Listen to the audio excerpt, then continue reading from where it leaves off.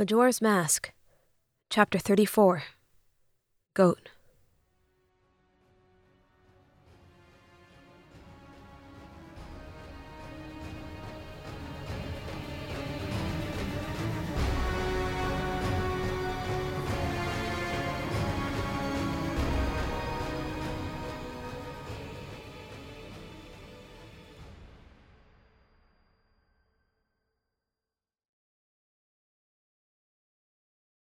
You said you'd leave him alone! Link picked up his blade, still wet from its newly thawed ice prison. He slid the razor sword into his scabbard, drawing another fire arrow to thaw his shield. You promised you wouldn't hurt him, you liar! Get out of here! He returned his freed shield to his back and stowed his new bow away too. Link eyed the dead Wizrobe laying in a pool of blood before heading to the door. Get out of here and never come near him again! He remembered the horrible snapping sound. Link never even saw it happen. Suddenly, Navi had looked exactly like Tail after the Skull Kid killed him in that first cycle.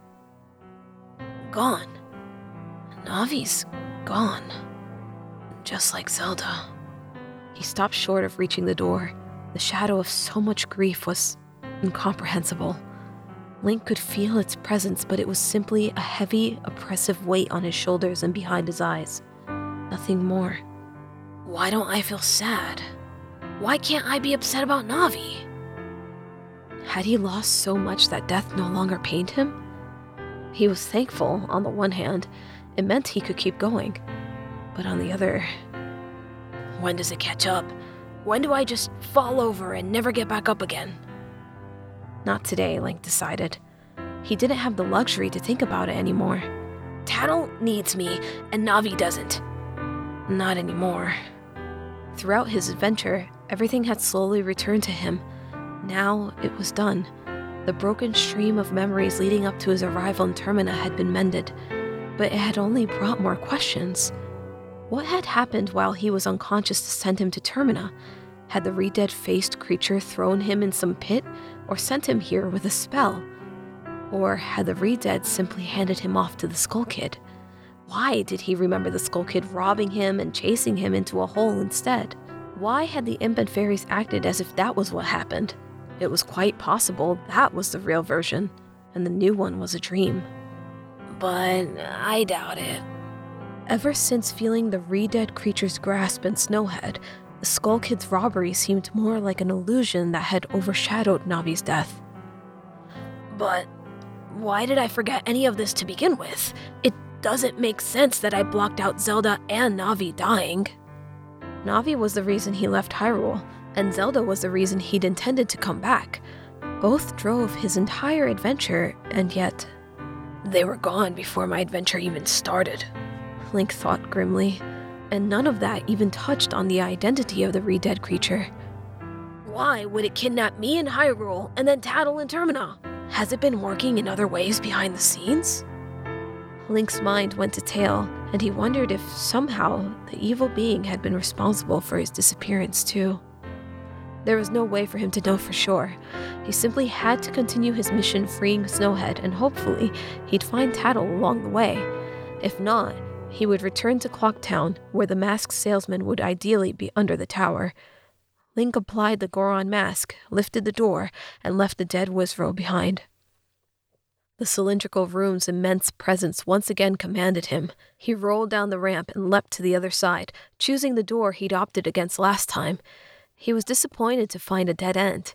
The room was rather small and made entirely of rock. A large stone slab was in its center. It appeared ringed along the sides, and its top was bright yellow with a picture of a Goron curled into a ball. Link approached the slab curiously. It looks out of place with the rest of the room, he thought. Maybe it's a button that I can push. He placed one foot on top to watch it shift with his weight. At first, he feared the floor would simply fall out from underneath him, so he carefully put down the other foot, ready to roll away in an instant. The stone slab merely sank further, now almost level with the floor. He looked at the picture of the Goron rolled into a ball and thought he knew what came next. He sighed. One of these days, I'm going to get myself killed.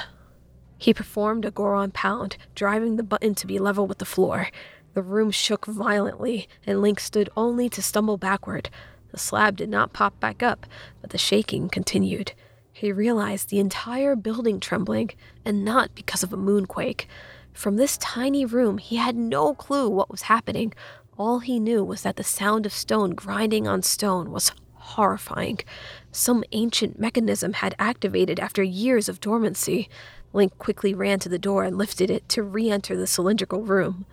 Previously, all of Snowhead's ramps had ended just short of connecting. That space separating them was now occupied. He recalled the column on one of the lower floors, which had connected the ramps on that level. Goron pounding that button had caused the column to rise. It had surpassed his floor and blocked off the Wizrobe room, continuing upward. Link craned his head back to watch the column extend taller while the building shook. Eventually, the commotion stopped when the column reached its destination. Link stood for a moment longer, in awe of Snowhead Temple's mechanisms. He often forgot the engineering marvels Gorons were capable of. With the dust settled, the path ahead of him blocked, and the room behind him a dead end, Link wondered what came next. He noted the snowy ramp at his side and followed that again to reach a door he'd dismissed because of its icy barrier. He removed his mask, drew a fire arrow, and watched as ice turned to water. The fire ruined yet more ammunition. Link had taken inventory back in the room with the Wizrobe to determine he had 14 arrows left. Best use them wisely, he thought, preparing himself for at least one more battle. Link passed through the doorway and entered another dark cave inclining upward. Like the others, it wrapped around the cylindrical room from inside of its walls. Up Link went, passing several openings that now merely led to a ramp stopping abruptly at a wall of stone. The column blocked off all passage between floors until the top. Eventually, his hike ended. Link stepped out of the cave onto another ramp, and this one ended at what had once been the first floor's platform. Now it had risen to the top. Link walked onto its surface to view his options. There were two. One was a roofed walkway on his left, but it was filled with snow from top to bottom, making passage impossible. Opposite that one, Link saw a ramp that ended at a large staircase, which led up to an equally impressive door. The wall to the left of that ground door was composed of steel bars, revealing its other side, a small room with a button similar to the one he'd pressed below. But the only way to reach it would be to trudge through the snow-blocked walkway, which would take precious time he did not have. The temple ceiling was now the only thing above him. This high up, the walls were a brilliant white, save for the prison bars. It was much more well-lit than the rocky walls below. The gaps between the ramps revealed the sickening height of the temple. He traversed the entire thing, vertically at least. Since the left walkway was blocked, the path behind only led down, and there was no ramp leading to the bars. That meant only the grand door remained. It was surrounded by spikes of ice jutting outward, challenging any to enter. I bet I can guess what's on the other side of this, he thought. The door was heavier, darker, and thicker than any previous ones he'd opened. Opening it was a task fit only for Darmani. The dead hero's muscular arms returned as Link neared the impressive entryway. He shoved the door inward and pushed it slowly upward. He struggled with its weight, straining through every breath. He did not give up, finding the lip underneath and thrusting the door shakily above him. The door creaked and cracked, but eventually there was a space large enough for him to slip through. Link did just that, letting go of the door and stumbling to the other side. It slammed shut forcefully behind him. A heavy stone boom echoed through all of Snowhead Temple. A powerful gust of wind overwhelmed him.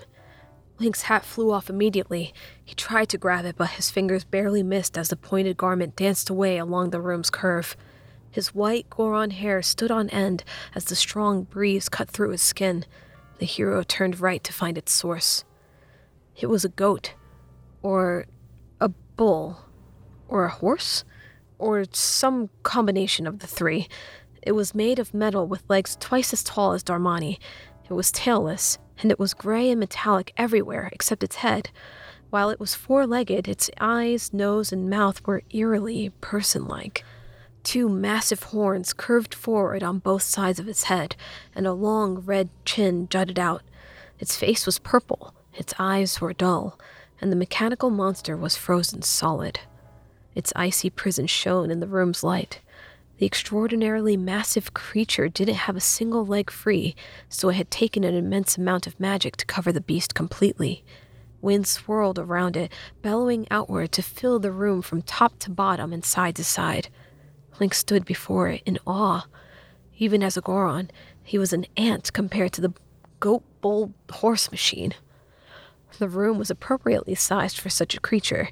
It looked like a racing track. The room was made of dirt, ice, and snow, circling around the massive cylinder he just exited.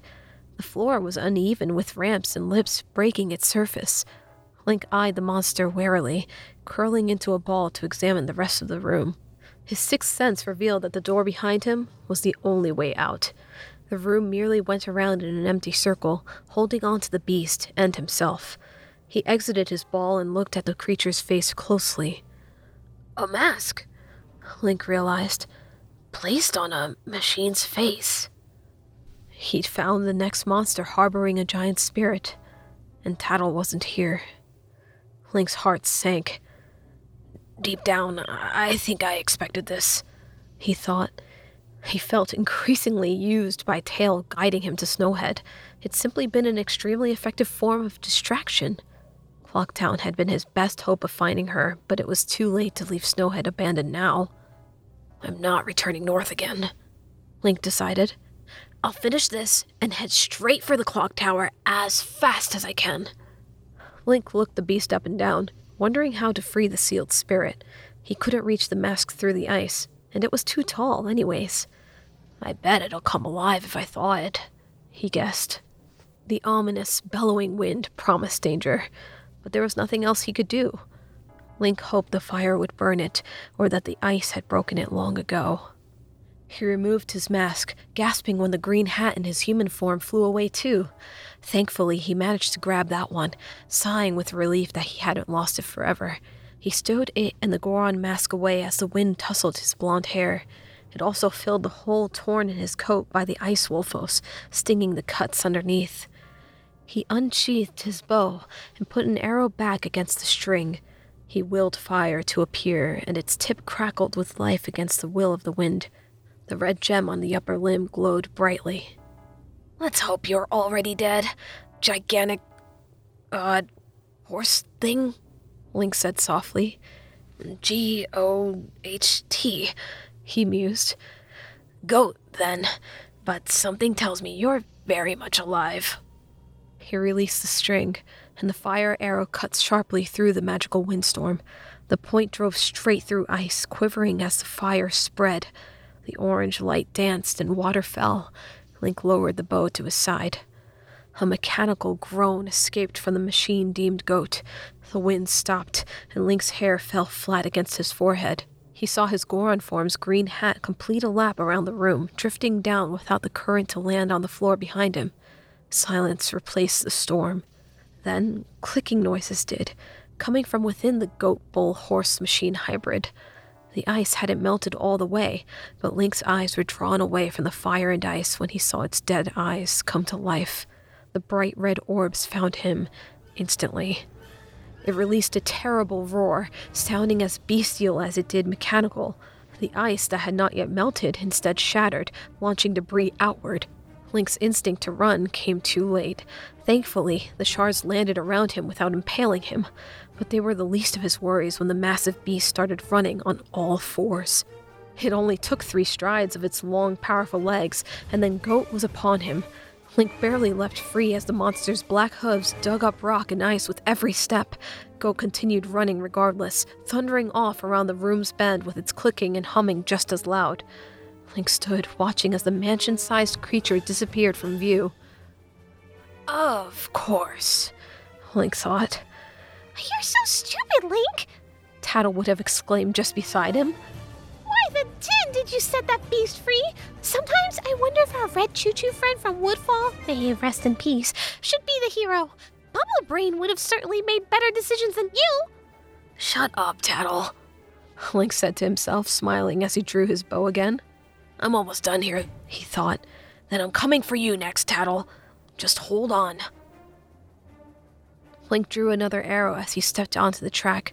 He pointed it in the opposite direction of Goht had run, anticipating its return around the corner. The arrow's tip was alive with fire, ready to strike through the center of its face. When Goht appeared as expected, Link smiled. The battle with Odawa was hard, he thought. It's almost a little sad this one will be so easy. He released the arrow as the beast stomped toward him. Its angry red eyes stared at the arrow defiantly as its machinery whirred and clanked. Before his arrow could reach the beast's face, 2 beams of light traveled from its horn's tips. They created a ball of electricity sizzling before its face, and the arrow traveled directly into that, disintegrating before it struck anything. Then the electricity shot outward like a missile, aimed at Link. He had no time to react. Suddenly, light was everywhere, and Link flew off his feet as his body jolted painfully. He spiraled twice and landed on his stomach. His ears rang as he lifted his head, watching to see that Goht had not stopped running. Link still shook from the attack's aftermath, though he was unscathed otherwise. Feeling already returned to his legs, but not quickly enough to avoid Goht's continuous rampage.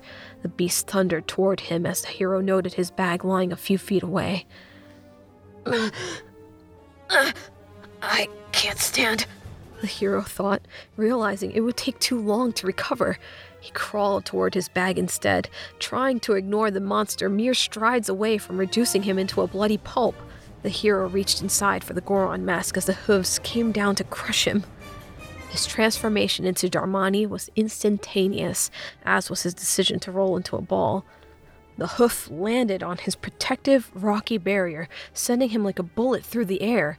Link crashed against the wall, rolling into the track behind Goht, who had continued running onward as if it hadn't missed.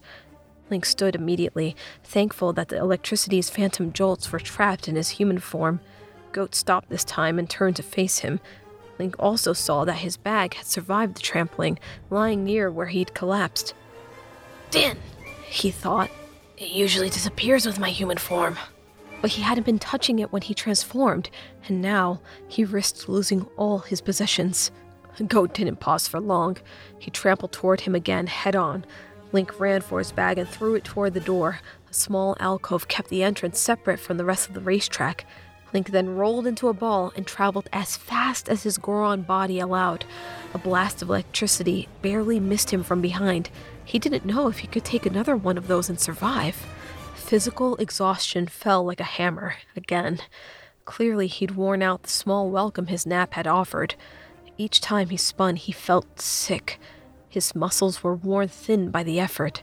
Goht never tired, running as if it had an infinite pool of energy. Each dodge drained Link just a little bit more, bringing him lethally close to empty. He slowed down a fraction with every roll, and he could sense Goht's hooves drawing closer. Link's sixth sense had no way of tracking the magical attacks while they were airborne. Each impact with the ground surprised him, and they grew closer to nearing their target. When he felt a piece of the roof dislodge itself, the chaos tripled. Boulders rained from above, and one shattered just beside him. Its shockwave lifted him airborne for a few seconds, but thankfully, he avoided direct impact.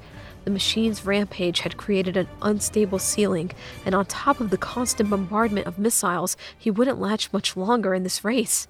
When a boulder landed right in front of him, Link crashed headfirst into it. He landed, sprawled on his stomach, and looked with wide, terrified Goron eyes to see Goht only a few steps away. There was only one thing he could do. Link rolled straight toward the beast, hoping to miss its prancing legs. It was going too fast to stop, so Link barreled onward. He came inches from being trampled, but his Goron sense allowed him to roll out from underneath Goht unharmed. The robot ran right into the boulder, tripping over it and falling on its side. Goht made a resonating boom when it face-planted, and Link exited his ball to watch. He breathed in and out heavily, watching as Goht lay there motionlessly. Thank you. But his thanks came too soon. Goht struggled back to its feet, and its mechanical whirring were as loud as ever. No. Link breathed. He'd hardly caught his breath, and already the beast was turned around, red eyes angrier than before. A thin string of smoke now rose from a crack in its neck, but the injury was minimal. Goht roared before charging again. Link went to take a step back, but not before he noticed a bomb arcing toward him. The small sphere had its fuse lit, sprung from an opening in the monster's back. Link rolled, and the bomb exploded behind him. Fire. Heat. Link was forcefully thrown upward, and the ground was unforgiving when he landed. Link staggered as he stood, realizing this was the third time he'd been blasted forcefully into the ground. His breaths were ragged, and even Darmani's strength waned. Goht wouldn't stop. It wouldn't relent, not even for a moment, because it was a machine. The alcove with his bag was not far behind him, and Link stumbled into it, collapsing to his knees. Goht ran up the alcove as well, but it was too big to fit inside. It roared as Link backed into the entrance's door, shooting 2 more beams of energy from its horns. Link rolled to the side, hardly having any room to maneuver in the small alcove as the missile missed. Link retrieved his bag and threw it over his shoulder as another electricity blast came down. His small Goron legs were barely quick enough, but the attack missed again nonetheless. Each breath was painful. I can't keep going. Soon he would faint. Stop, please. But Goht did not stop. Instead, the machine threw its head into the wall, attempting to widen the alcove so it could fit in and trample Link. The hero panicked, running for the door. He pushed against it as hard as he could, but he was now too weak. He tried again and again, but it wouldn't budge. All the while, Goht savagely rammed itself into the alcove, trying to widen it, trying to get to him.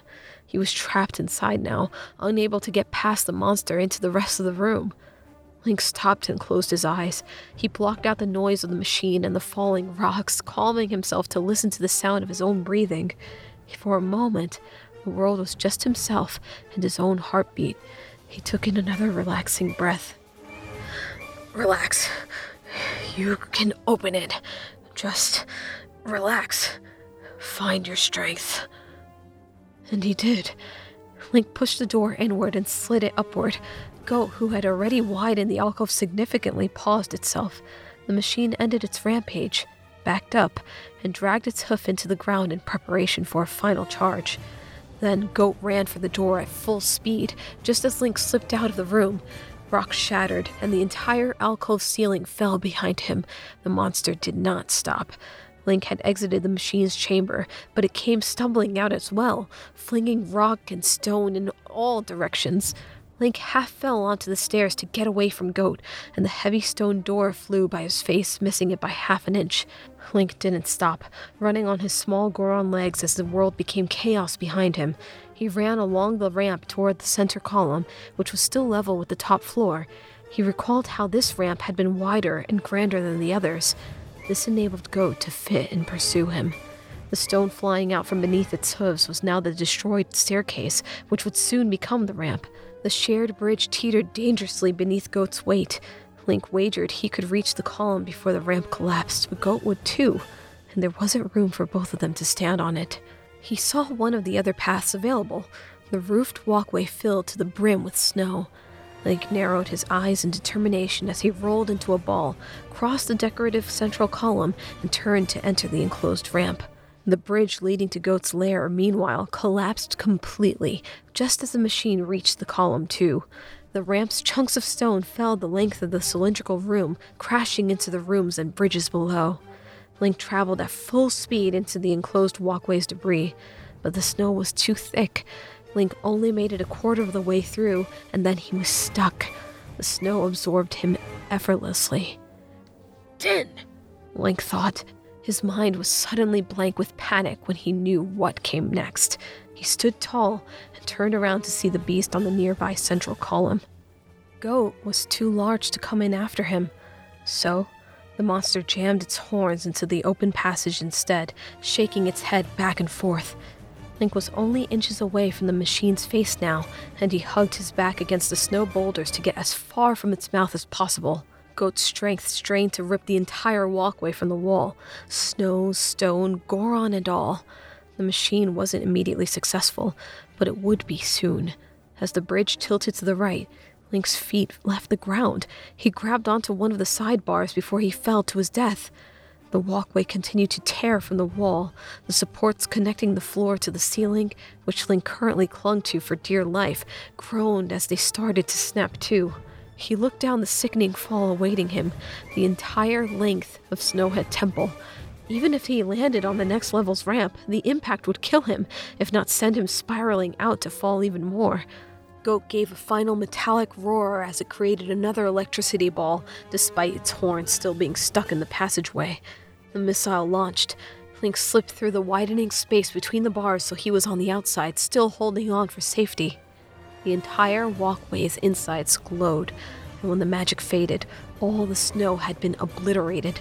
The way to the door was now clear. The machine roared angrily, twisting the bridge in the other direction. As it turned, Link, whose arms had grown weary again, pulled himself back inside. He landed on the wet floor in a moment when it was level, but it wouldn't stay that way for long. Link rolled hastily to the doorway on the other side. Goht's horns twisted it this way and that, but Link made it as soon as Goht pulled the entire walkway clean off the wall. Goht removed its horns, and then the entire ramp, ceiling and all, fell the length of the temple, snapping in half as it crumpled on all the levels below. The entire temple shook as stone exploded on stone. Snowhead was a continuous roar of destruction as the machine added to the symphony with a shriek of its own. Link stood, watching from the new doorway, which now opened onto thin air. Without the walkway, Goht was separated from him by a rather large gap. It stood by itself on the column with only one ramp remaining, and that ramp was far too narrow for Goht to cross. The beast screamed in fury when it realized it could hardly move. There was barely standing room on the lone column. Link looked to see where his new doorway led. It was another dark cave, but instead of inclining up or down, it went to the left. Link realized it would eventually lead to the barred portion of the wall. Behind it was the button. The button that'll lower the column, Link realized. Another magic missile stole his attention. Link quickly ran into the enclosed darkness, and the electricity crashed into the empty door. When the hero briefly thought himself safe, he heard a lit fuse fast approaching too. Dun! Goht was launching live bombs again. They landed on the wall separating Link from the big room. The beast knew he was scurrying behind it. Boom! The first bomb obliterated the hallway behind him. Link kept running, his little legs far too small and his bag bouncing madly over his shoulder. Boom! The second bomb landed in front of him. Link was blown backward as it tore through the wall at his left. The hero quickly scrambled to his feet to note that the floor now contained an immense crater. It was too large for him to jump over as a Goron. Light spilled into the cave from the newly created opening as Link threw his bag from his shoulder and removed the mask. He caught the bag in midair after his transformation was complete, and Link ran at the hole with human legs. He landed safely and ran for his life, just as another explosion happened behind him. He could feel its heat on the back of his neck. How many bombs does Goht even have? He decided he didn't want to know the answer. One step after the other, one step after the other. Boom! Link managed to miss the initial burst of fire, but the ground beneath his feet was suddenly gone. He grabbed the cave's surviving ledge, pulling himself back up and putting on the Goron mask again. Without the hindrance of the bag, he rolled, and the next explosion landed far behind him. He passed into a portion of the cave where the left wall was replaced by steel bars, which meant he was now visible to Goht. Link stopped rolling as soon as he reached the button. He hardly paused to get on top of it and performed a Goron pound, but a bomb was already in the air, headed for the gate. The button activated in sync with the explosion. The entire room collapsed, sliding outward into emptiness. The thick stone slab controlling the central column was now a ruin, but the pillar had already been activated. It began its descent, with Goht on it. The monster roared again, lifting its hooves but unable to move anywhere as it traveled to the lower levels. The temple shook as the machinery worked hard to activate the elevator. Meanwhile, Link fell. His Goron hands grasped for something as stone and metal spun around him. He quickly approached the ramp on one of the lower floors. Link curled himself inward and rolled mid-air in the ramp's direction. When he landed, his momentum saved him from splatting as he zoomed along the bridge. He passed into another dark cave on the wall. Debris came crashing behind him, bringing down the ramp with it. Only half of it remained, jutting outward jaggedly. Link ran to its edge, looking up to see Goht slowly lowering to become near his level. Its red eyes were terrified, hooves with nowhere to go. It was trapped on the island, sinking toward an unknown fate. Link smiled, removing his mask and running along the passageway. It was the same continuous cave that wrapped around the chambers outside to eventually reach the top. As the hero ran, Goht released a continuous stream of bombs. Boom, boom, boom! None of them landed near Link, however. The monster was flinging them at random, unsure where its adversary had disappeared to. When Link reached the tunnel's end, he emerged on the top floor's one remaining ramp. He ran to its edge and looked down at Goht raging in place. Explosion after explosion wreaked havoc on the temple, and then the red eye spotted him from 2 floors below. The next bomb came right for him. Link stepped away from the ledge and the explosive barely missed his face. It crashed into the ceiling, dislodging even more debris. Link retrieved his bow and approached the ledge to aim an arrow at Goht. Another bomb quickly interrupted him, however, so Link released his attack before he got a good shot. The arrow missed, but thankfully the bomb also missed Link's face. It landed on the tangled mess of stone that had once been the entrance to Goht's lair. Link's second attempt was more successful, but it missed by a hair. All the while, Goht traveled further downward. Its aim only got more difficult.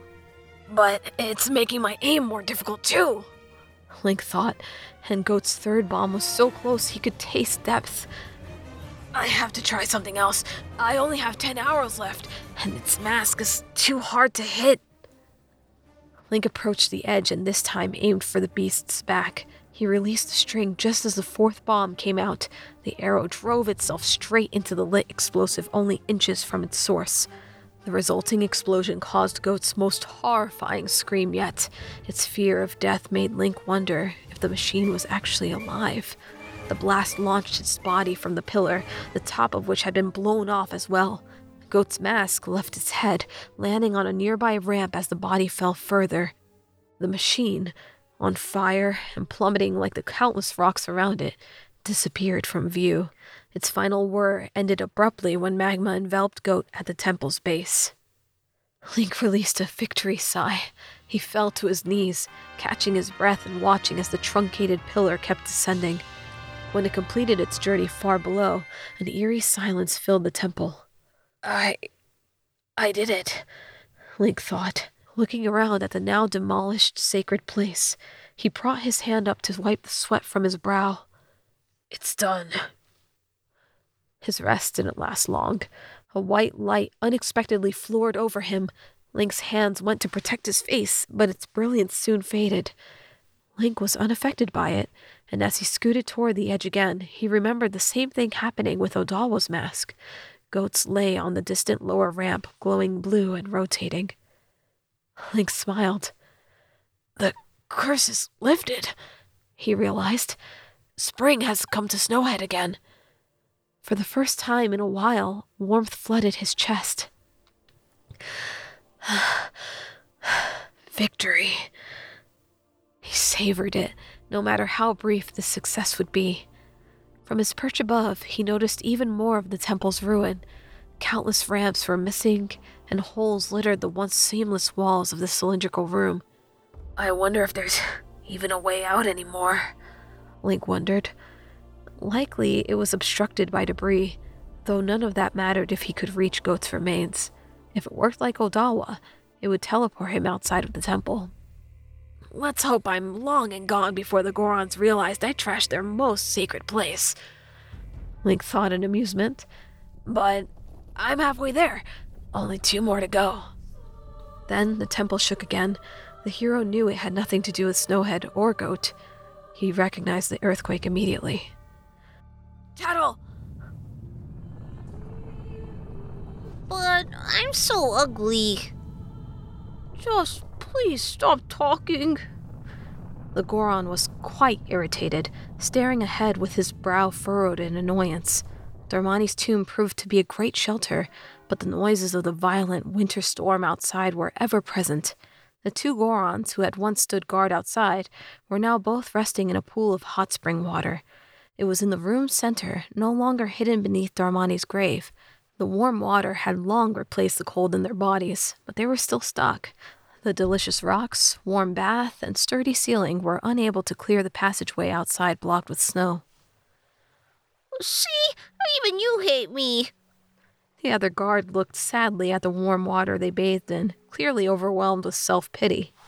For the millionth time, people don't hate you, the first guard replied, though he couldn't suppress his irritation. The other Gorons don't run in fear from you because of your ugliness. You're being ridiculous.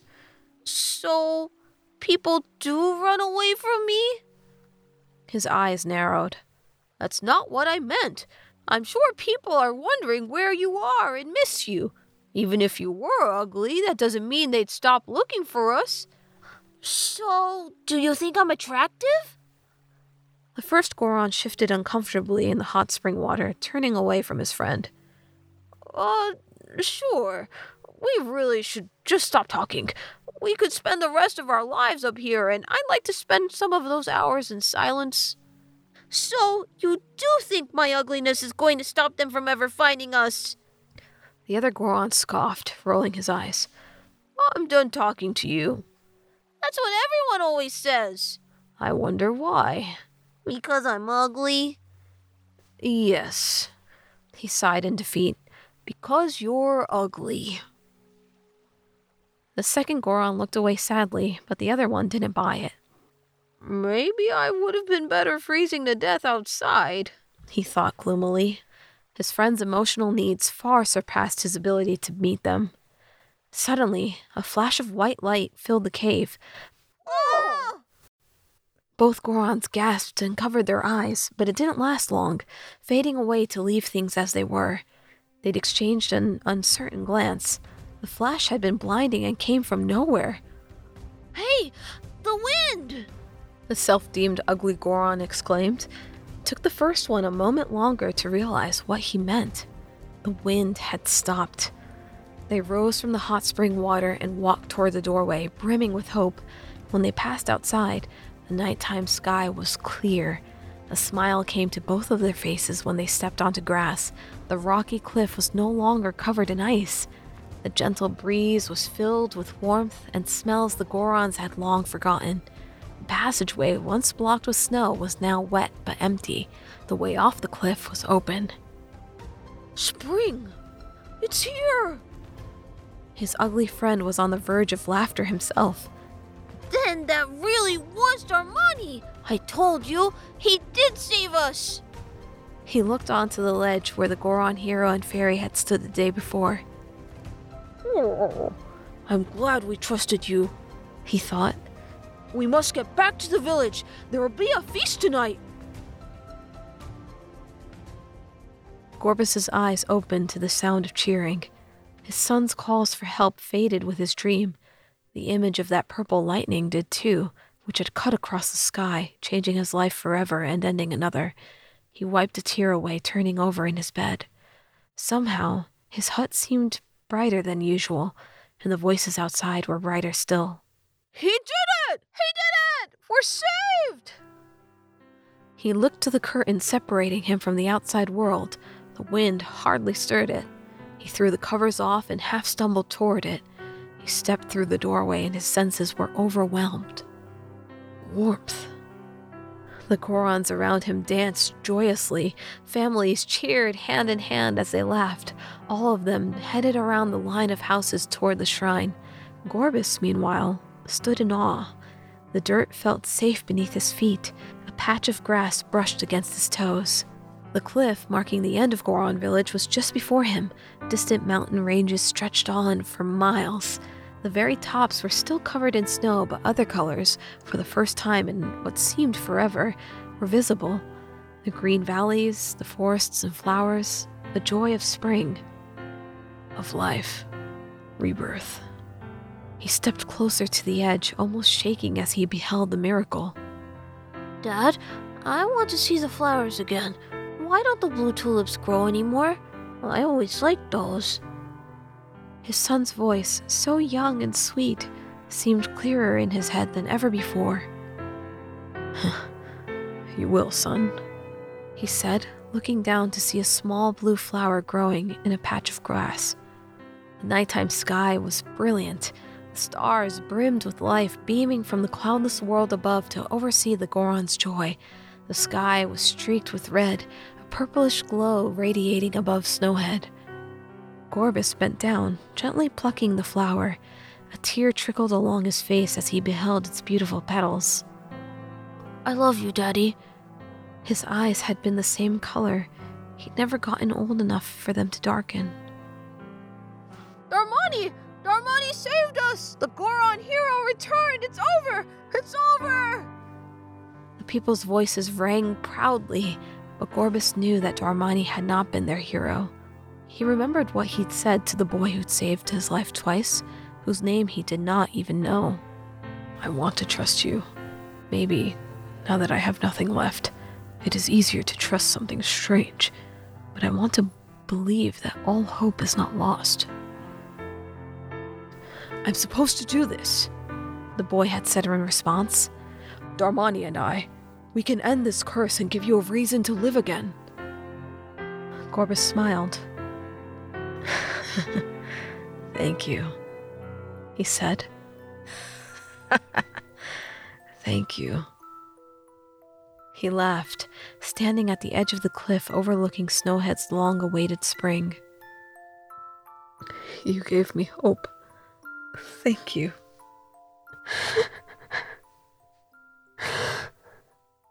And so he wept, while Clocktown's bells echoed across the land, foretelling doom to all. Their ringing fell on deaf ears, celebrating spring's brief return, as the moon came to destroy them.